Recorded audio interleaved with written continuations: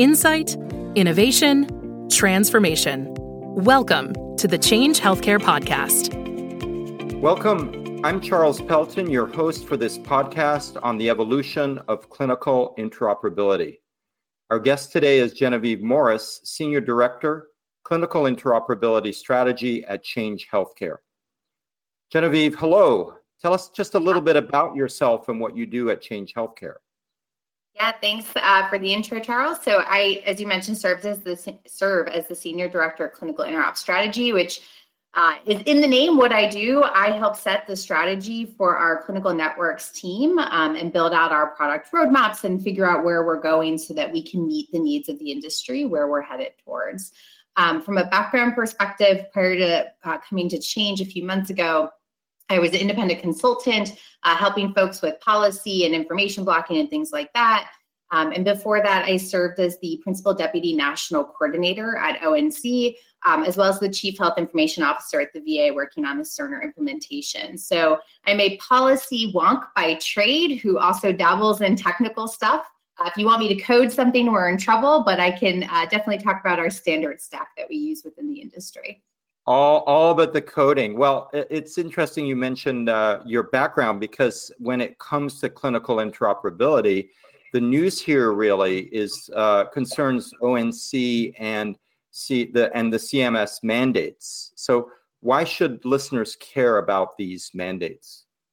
Yeah, so we're really headed as an industry towards a massive paradigm shift within interoperability. You know, we've those of us in the industry for a while have worked on this for most of our careers, at least I have. And, you know, for years, we saw really slow progress. You know, things were moving, data was getting exchanged, but it wasn't fast and it wasn't broad and it wasn't nationwide. And at the end of the day, you know, patients have just been left sort of out in the cold in many scenarios where their data isn't exchanged. And because it was so hard to get that exchange going, despite grants and different programs with meaningful use, you know, Congress decided that it was time to do something to make sure that every patient has access to their own data, as well as making sure that every provider a patient sees has access to the data they need to treat the patient, and that other folks within in the industry, like payers, have the data they need to process claims, you know, do their HEDIS measures, all those kinds of things.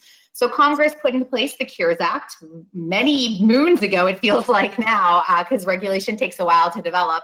And they outlawed information blocking, which is really, at the end of the day, you know, information blocking is a really broad definition of anything you do to prevent the exchange of clinical data, or electronic health information is the actual term.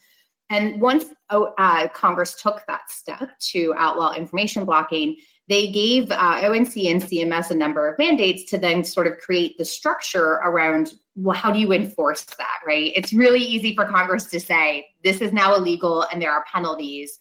But we all understand that there are times where it's the right decision to not share data, right? So sometimes because of security or privacy, or, you know, someone really just shouldn't have access to it, you shouldn't share it. But most of the time, we want to share data. And so the paradigm shift that's really occurring right now is a change from permitted purposes. So I'm allowed to share data for treatment, payment, operations, third-party access, to I'm now required to share that data. So it's sort of flipping that switch, the default being now data sharing is turned on. So that's our default, instead of being turned off and like sometimes I'll share if I want to. And that's a really big mindset shift for the industry, both from a data release to patients perspective, where a lot of providers just are not accustomed to patients having very quick, easy access to their data, and a mindset shift around, you know, you might not have wanted to share that data with your competitor down the street before, but now you kind of have to because it's the right thing to do for patients. And so interoperability, I think, is really it's in overdrive now because of those regulations, and because, you know, Congress and ONC and CMS have really pushed the envelope to shut down a lot of the excuses people have made over the years to not share data. And at the same time, they've been investing in developing the standards that make that data sharing from a technical perspective easier. So for like the first time in probably since my whole career, we have technical standards that work, and we have a policy paradigm that enables data sharing. And Genevieve, what what had been standing in the way in more of a business sense? Because you're describing the regulatory reasons, but what had been standing in the way, and is it, to what extent is the real-time exchange of information an important consideration here versus more batch exchange of information? Yeah. So I'm biased because I'm a policy person. So I will say that first and foremost. However, the technical issues are never the bigger issues and hurdles to overcome in interoperability. There are definitively issues there, right? We have problems with patient matching. We're lacking provider directories. We need set standards where everyone sort of talks the same language, but that's easier stuff to fix. The policy and business issues have been the hard issues to address. And there's a couple of reasons for that. One is just, healthcare providers, payers, health IT vendors have seen the clinical data as their main competitive advantage in this industry. So rather than looking at the services you can build on top of data and the things that you could do with data, like really cool algorithms, risk scoring, all that kind of stuff, they've looked at the data itself as the competitive advantage, right? So I don't want to make it easy for a patient to get access to their own data, because then they might take that data with them and go to a different healthcare system or a different provider. And now I've lost that business. And so that's been a really big hang up around data sharing. And then certainly between payers and providers, there's that just historical little, bit of lack of trust between them around what they're going to use the data for. And am I comfortable with them having all of this data? Those are just cultural issues because of how our healthcare system is designed that have been really hard to overcome. And so that regulatory push was really necessary to start moving people towards, I want my competitive advantage to be the services on top of the data and not the data itself. And that was really a lot of what we were trying to accomplish with the information blocking regulations. Whether it happens or not, once you put regulations into the wild, you never quite know, but we'll see. And then on the real-time versus batch, I'll be upfront about this. There are many times where you need real-time data, particularly for treatment of the patient, right? We've all been in that scenario where you're sitting in front of your physician and they don't have access to lab results that a different physician ordered for you, but you need those lab results to treat the patient. And so you do tests again, right? So certainly for treatment and safety purposes, there's a need for real-time data. But I do think there's a lot of times where batch data is perfectly acceptable for the use case that you're trying to accomplish. And so I think people really need to think carefully about, when do I need real time? When do I need batch? When do I need one record at a time? When do I need all the records for a panel roster? I think we have to get really careful about how we think about that, because there are technology implications to which one of those you do. If you try to do every transaction in real time, the amount of server power that you need to do that for the entire nation, like billions of transactions per day with large amounts of clinical data, it's just huge and massive and not really reasonable. And so I think both are really important, and it's just based on which use case you're doing, which one you want or need. Genevieve, when you introduced yourself, you talked a lot about your own involvement in building some of these tools, really. Could you tell us a little bit more about your involvement with the CMS regulations? Well, more so the O&C. I did provide some feedback to the CMS while I was serving, because agencies help each other that way and we get feedback opportunities. I was very privileged to be able to serve with great folks at O&C who are incredibly thoughtful about policy, and with Don Rucker to be able to work through the information blocking regulations, as well as the Trusted Exchange Framework and Common Agreement, which is the TEFCA for short, which helps health information networks connect to each other. And I got to work with the team there to really put together and put into regulation, at least for the proposed, the policy direction that we wanted to go, right? So whenever you're doing regulation development, you have to start first with, well, what is the policy direction that I want to accomplish, right? Am I trying to fix a problem in the industry? Am I trying to make folks do new things? What do I want to get to? And as an appointee, that's our job, right? Is what is the policy we want to accomplish based on the legislation and the administration we work for? And then we work really closely with the staff at ONC for them to take the policy and turn it into the regulatory language of, okay, I want everyone to exchange data. Great policy. But like, what does that mean and how do you accomplish it? And so it's a really collaborative effort between appointees and the career staff at ONC to put those two components together. And so I was able to be there during the proposed rule. So when we were putting together the first draft of it, and help develop out a number of the policies that made it into the final, which is always nice because there's a whole process that you go through for that. But really be able to push through things that I think are important for the industry, like the US core data for interoperability and making sure that we expand the standardized data, right? Making sure that as we think about information blocking, we're trying to think through all of the implications for that. Policy and regulation is great, but there are always real world implications when you try to implement them. And you have to try to think really carefully through, okay, if we say X, what will the EHR vendors do? Like, how will they interpret that? How might they try to shortcut something to make it easier? And what will the implications be? It's a really great team at ONC who's done so much work on that to put together what is a massively large regulation. And then with CMS, like I said, we provide feedback to them. And so, the proposed rule that they put together on the interoperability, had a chance to work with the folks there and give them some feedback on the APIs and what they're requiring the payers to do. So I would say it's a great opportunity to serve if anyone ever wants to. It's fantastic work that's important. So maybe we'll have some people in our listening audience jumping at the opportunity if they get it. Permitted data sharing is required, and it starts with the U.S. core data for interoperability. What comes after that?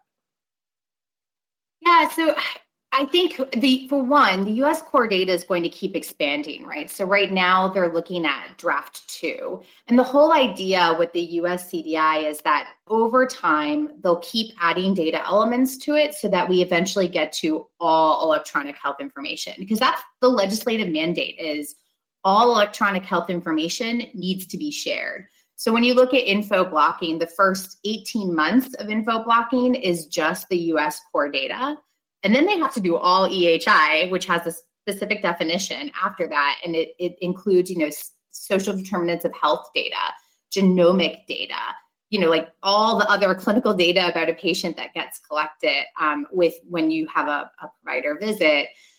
All of that data needs to get standardized so that we can easily exchange it and interpret it all the same. So a perfect example, right now, genetic data is not standardized across healthcare systems, right? So when one healthcare system captures it, they map it a certain way to a certain set of codes, but it's totally different than how a different healthcare system maps it.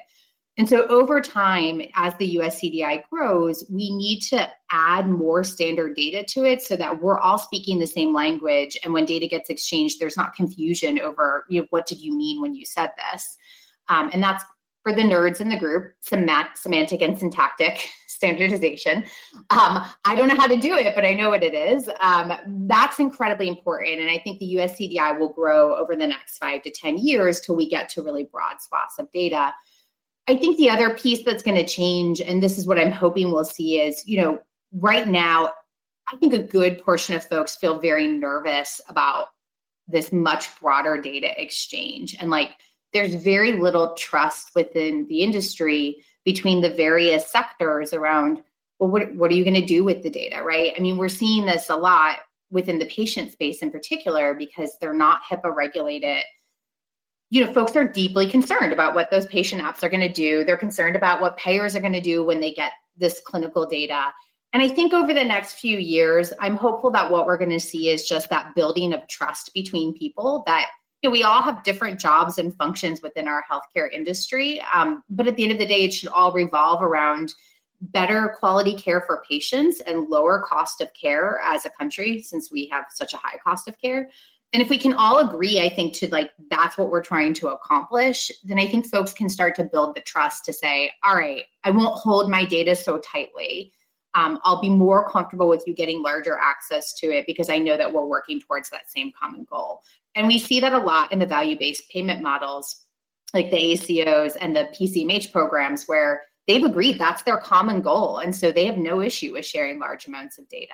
So I think what comes next is really working towards that comfort level and frankly, building in some of the missing components to our structure that allow for that trust, right? So like a common agreement around identity management so that I know it is Charles accessing Charles's data. It's not Genevieve trying to access Charles's data, right? I think we're going to work over the next few years to develop those kinds of common frameworks so that as the regulatory framework has shifted to say, this is what you have to do, people will, naturally sort of shift their trust and the culture will start to change around that data sharing.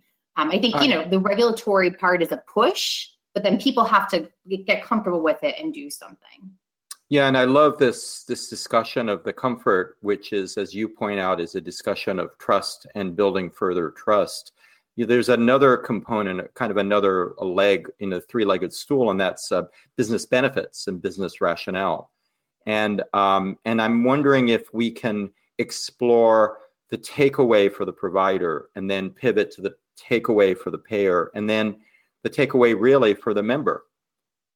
Yeah, so from a provider perspective, as you think about new ways to electronically share information, it should, and it's going to take a little while, so that's why I say should, because it won't be immediate, but it should cut down on the administrative burden for them, right? So like right now, if you need a prior authorization, right? So I'm literally going through this with the doctor right now where I'm going to need a prior authorization for a medication.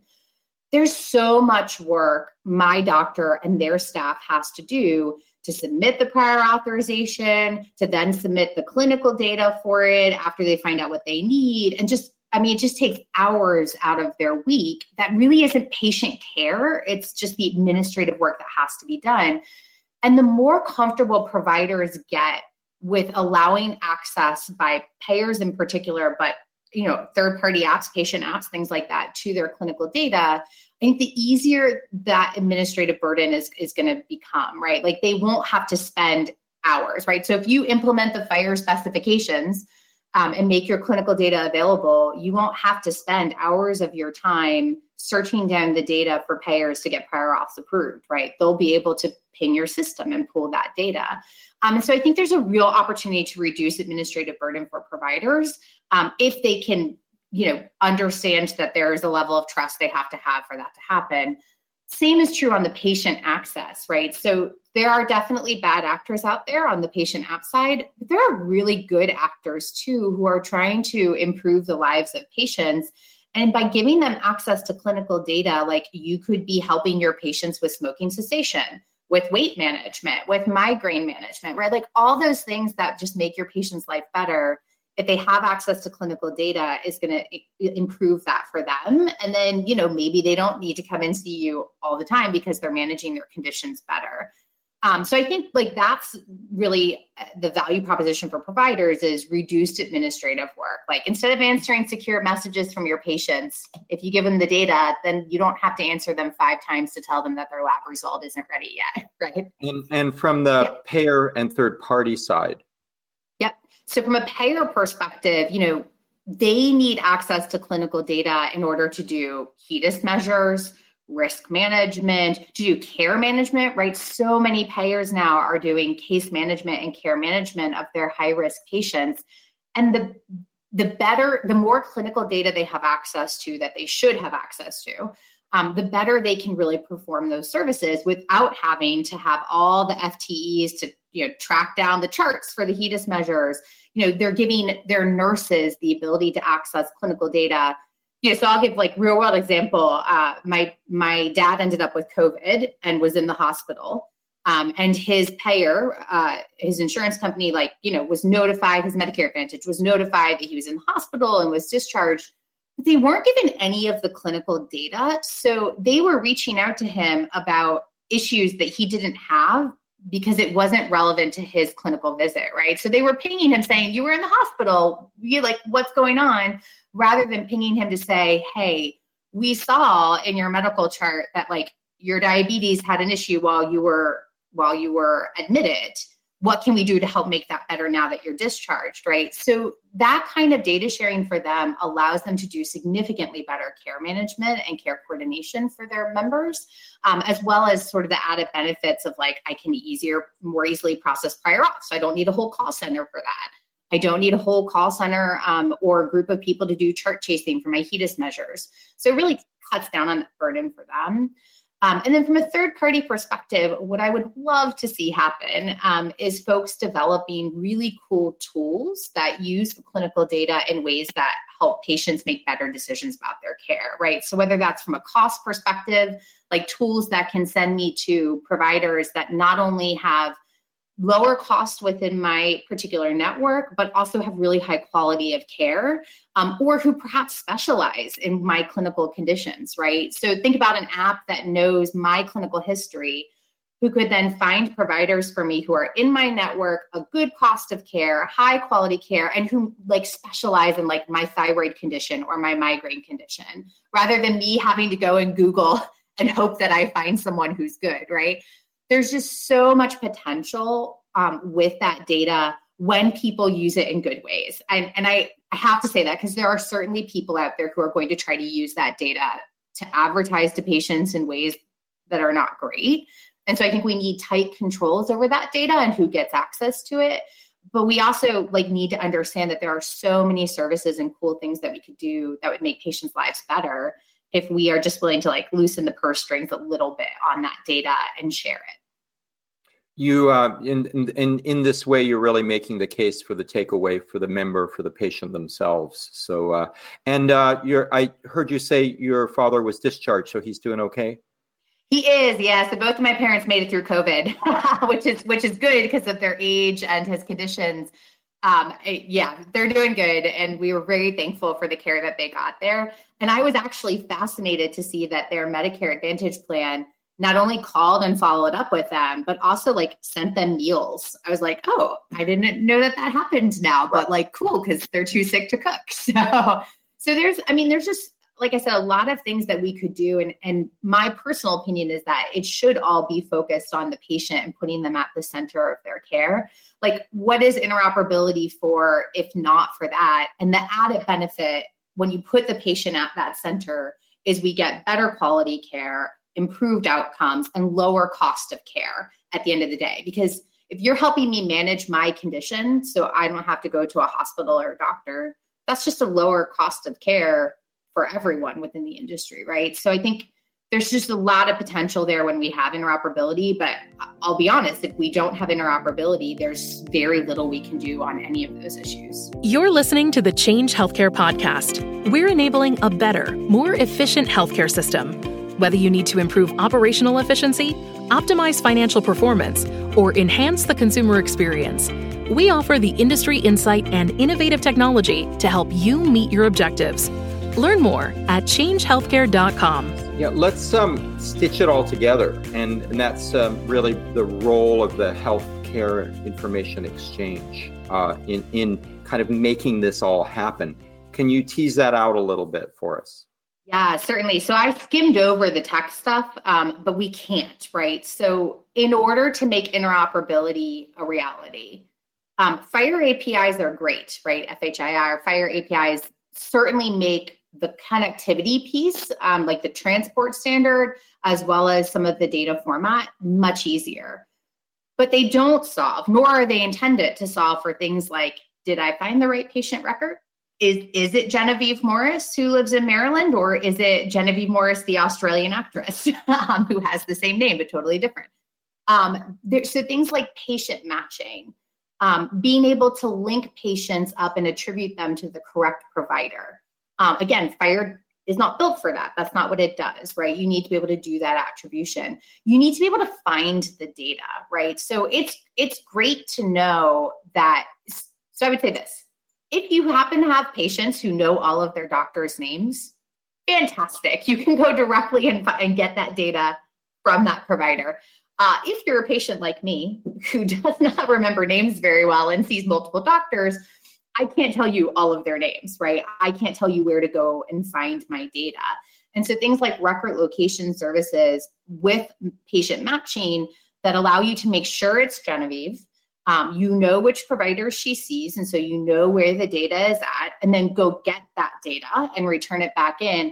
That's really where network capabilities come into play, right? So as you think about scalability nationwide, it's really hard to connect to thousands upon thousands of FHIR APIs, especially if you then don't know which ones you should go to find the data, right? So let's say a payer in this scenario, they have a network of thousands of providers, each with their own FHIR API. So the payer can connect to every single one of those FHIR APIs. It will take quite a while, but they can do that. But then how do they know where to go and get the data from, right? Like, how do they know which of those FHIR APIs to hit when they're looking for data for care coordination purposes, right? And so a network structure can really provide a lot of that other underpinning infrastructure that we just tend to gloss over and forget that we need, but is vitally important. And also create scalability, because instead of connecting to thousands of points for FHIR, I can just connect to one network location, and that network can facilitate all the other connections and return the data back into me. And anyone who knows me in the industry is not surprised at my viewpoint on this. I've worked with health information exchanges for years. The Trusted Exchange Framework and Common Agreement, the goal of that was to connect together large health information networks so that not only do I connect to one place to get to my health information network, but they're connected to all the other ones. So I don't have to connect to 200 different health information exchanges. I can connect to one, and that gets me to everywhere. But it really does require that infrastructure to be able to find the patient, find the data, and return it back to the requester. And that's not trivial. We pretend it is, but it's really not. And not at all. The one-to-many is not at all trivial. Layer in Change Healthcare here and what Change Healthcare does. Yep. So Change Healthcare, we do a couple different things.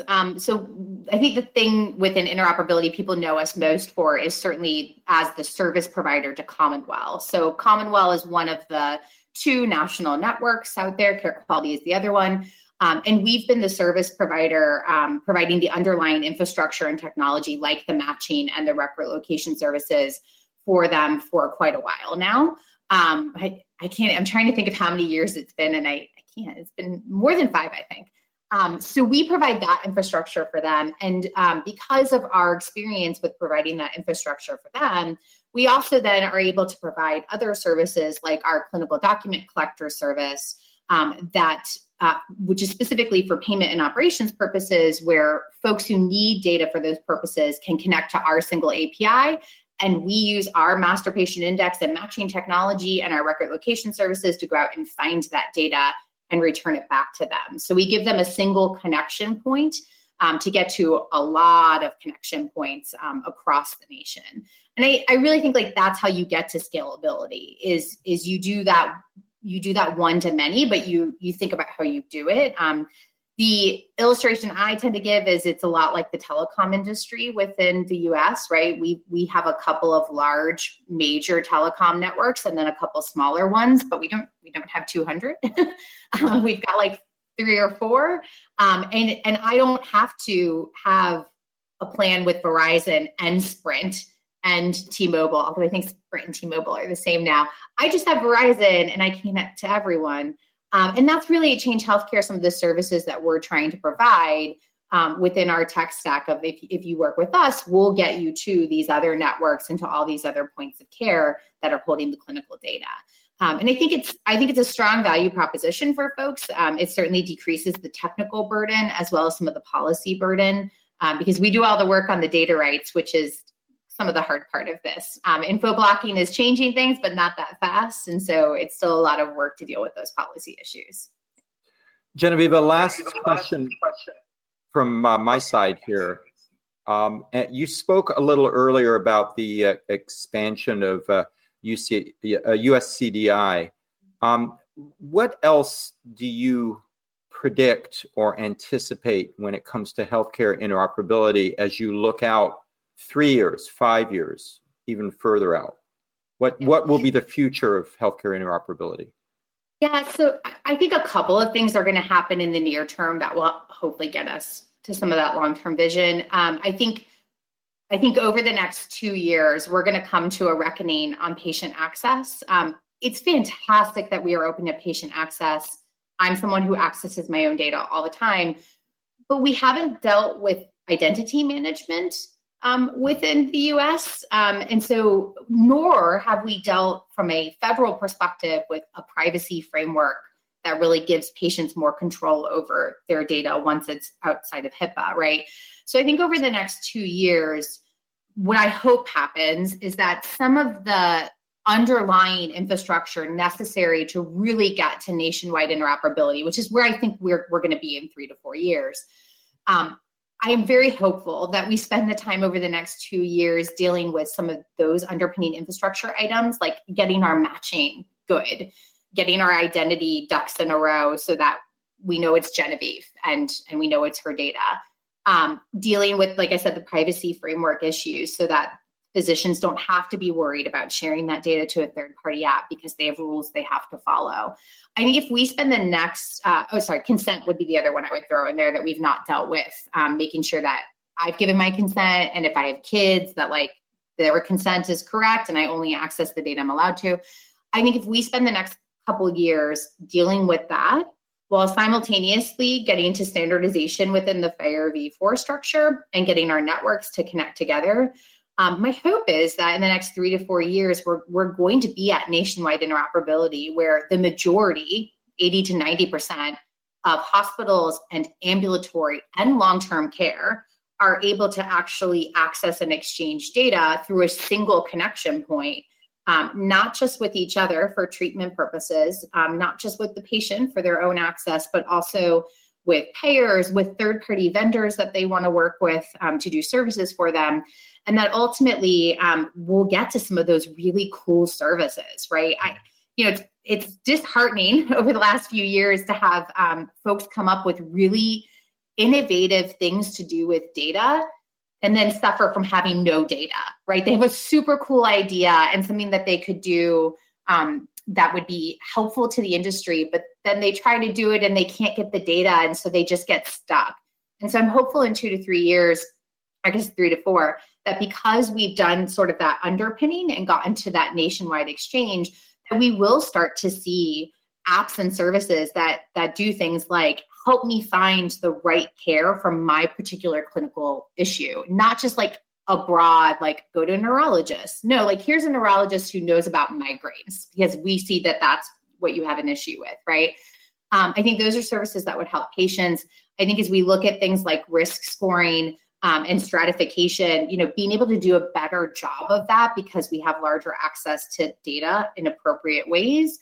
Again, it's just going to help patients. Like we don't, I've given this illustration a bunch. Like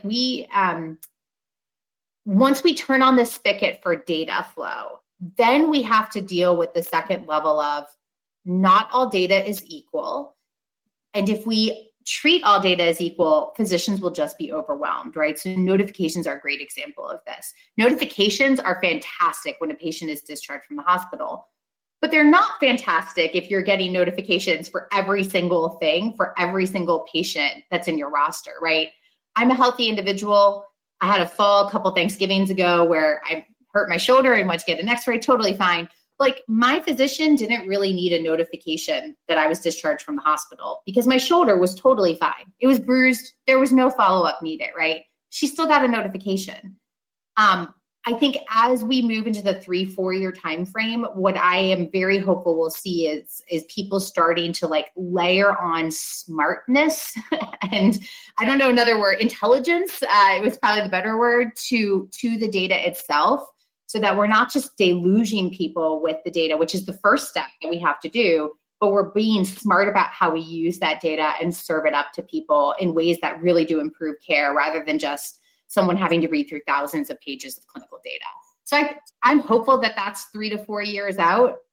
I've been wrong before and things take longer than I think they should, but if we can get the spigots all turned on in the next 2 years and deal with those underlying infrastructure issues, and I think 3 to 4 is pretty reasonable for dealing with, adding intelligence to the data, which is where I'm hopeful we're headed. That layering of data that you're talking about, what's important, what's less important, I wonder if the application of AI, artificial intelligence and machine learning is really going to help that. I think we're really hopeful about that. I think so far what we've seen in the industry is the folks who've tried to do AI suffered from lack of data, right? You can't build a good AI unless you have a ton of data to feed it. And they just haven't had that access yet. But I totally agree with you. I think we won't realize the promise of AI until the spigot is turned on. But AI definitely will help with sort of surfacing up that really important data that is the necessary stuff for a provider or a patient to see, right? Because otherwise you're just throwing a ton of data at the wall and hoping something sticks, which is not a great scenario for our physicians who get 15 minutes with a patient, right? Doesn't work really well. So, Genevieve, we've had a great discussion. Is there anything that is on your mind that you'd like to add? No, I think we covered a lot of ground. I think the only thing I would reemphasize, and this is something I've said for years, is it's really easy to get caught up in the shiny new technology. We all do it, and I'm super excited about that shiny new technology. But there are just some really core infrastructure things that need to be in place for that shiny new technology to work. And I think the only thing I would say is I'm really hopeful that the industry will focus on some of those core items in the next couple of years, because if we just keep kicking the can down the road on things like matching and identity and consent, we're going to end up sharing an awful lot of data that's not accurate.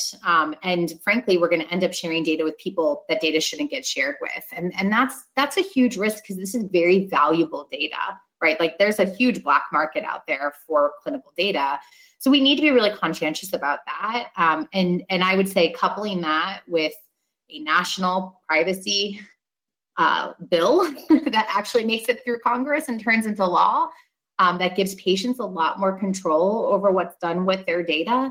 I think it's going to be really important to building that trust within the system, because I think patients will lose trust very quickly once they find out how some of their data is being used. And so I think, the only thing I would say is I'm very hopeful the industry will work on all of those things. Part of why I'm at Change Healthcare is because I think we are working on a lot of those things, not the legislation, of course, because that's not our job, but working on that underpinning infrastructure that's really necessary to make all of this work. So, hopefully over the next few years, we'll make a ton of progress. It definitely feels like we're at that kind of turning point with interoperability where we're going to start to make really big leaps forward.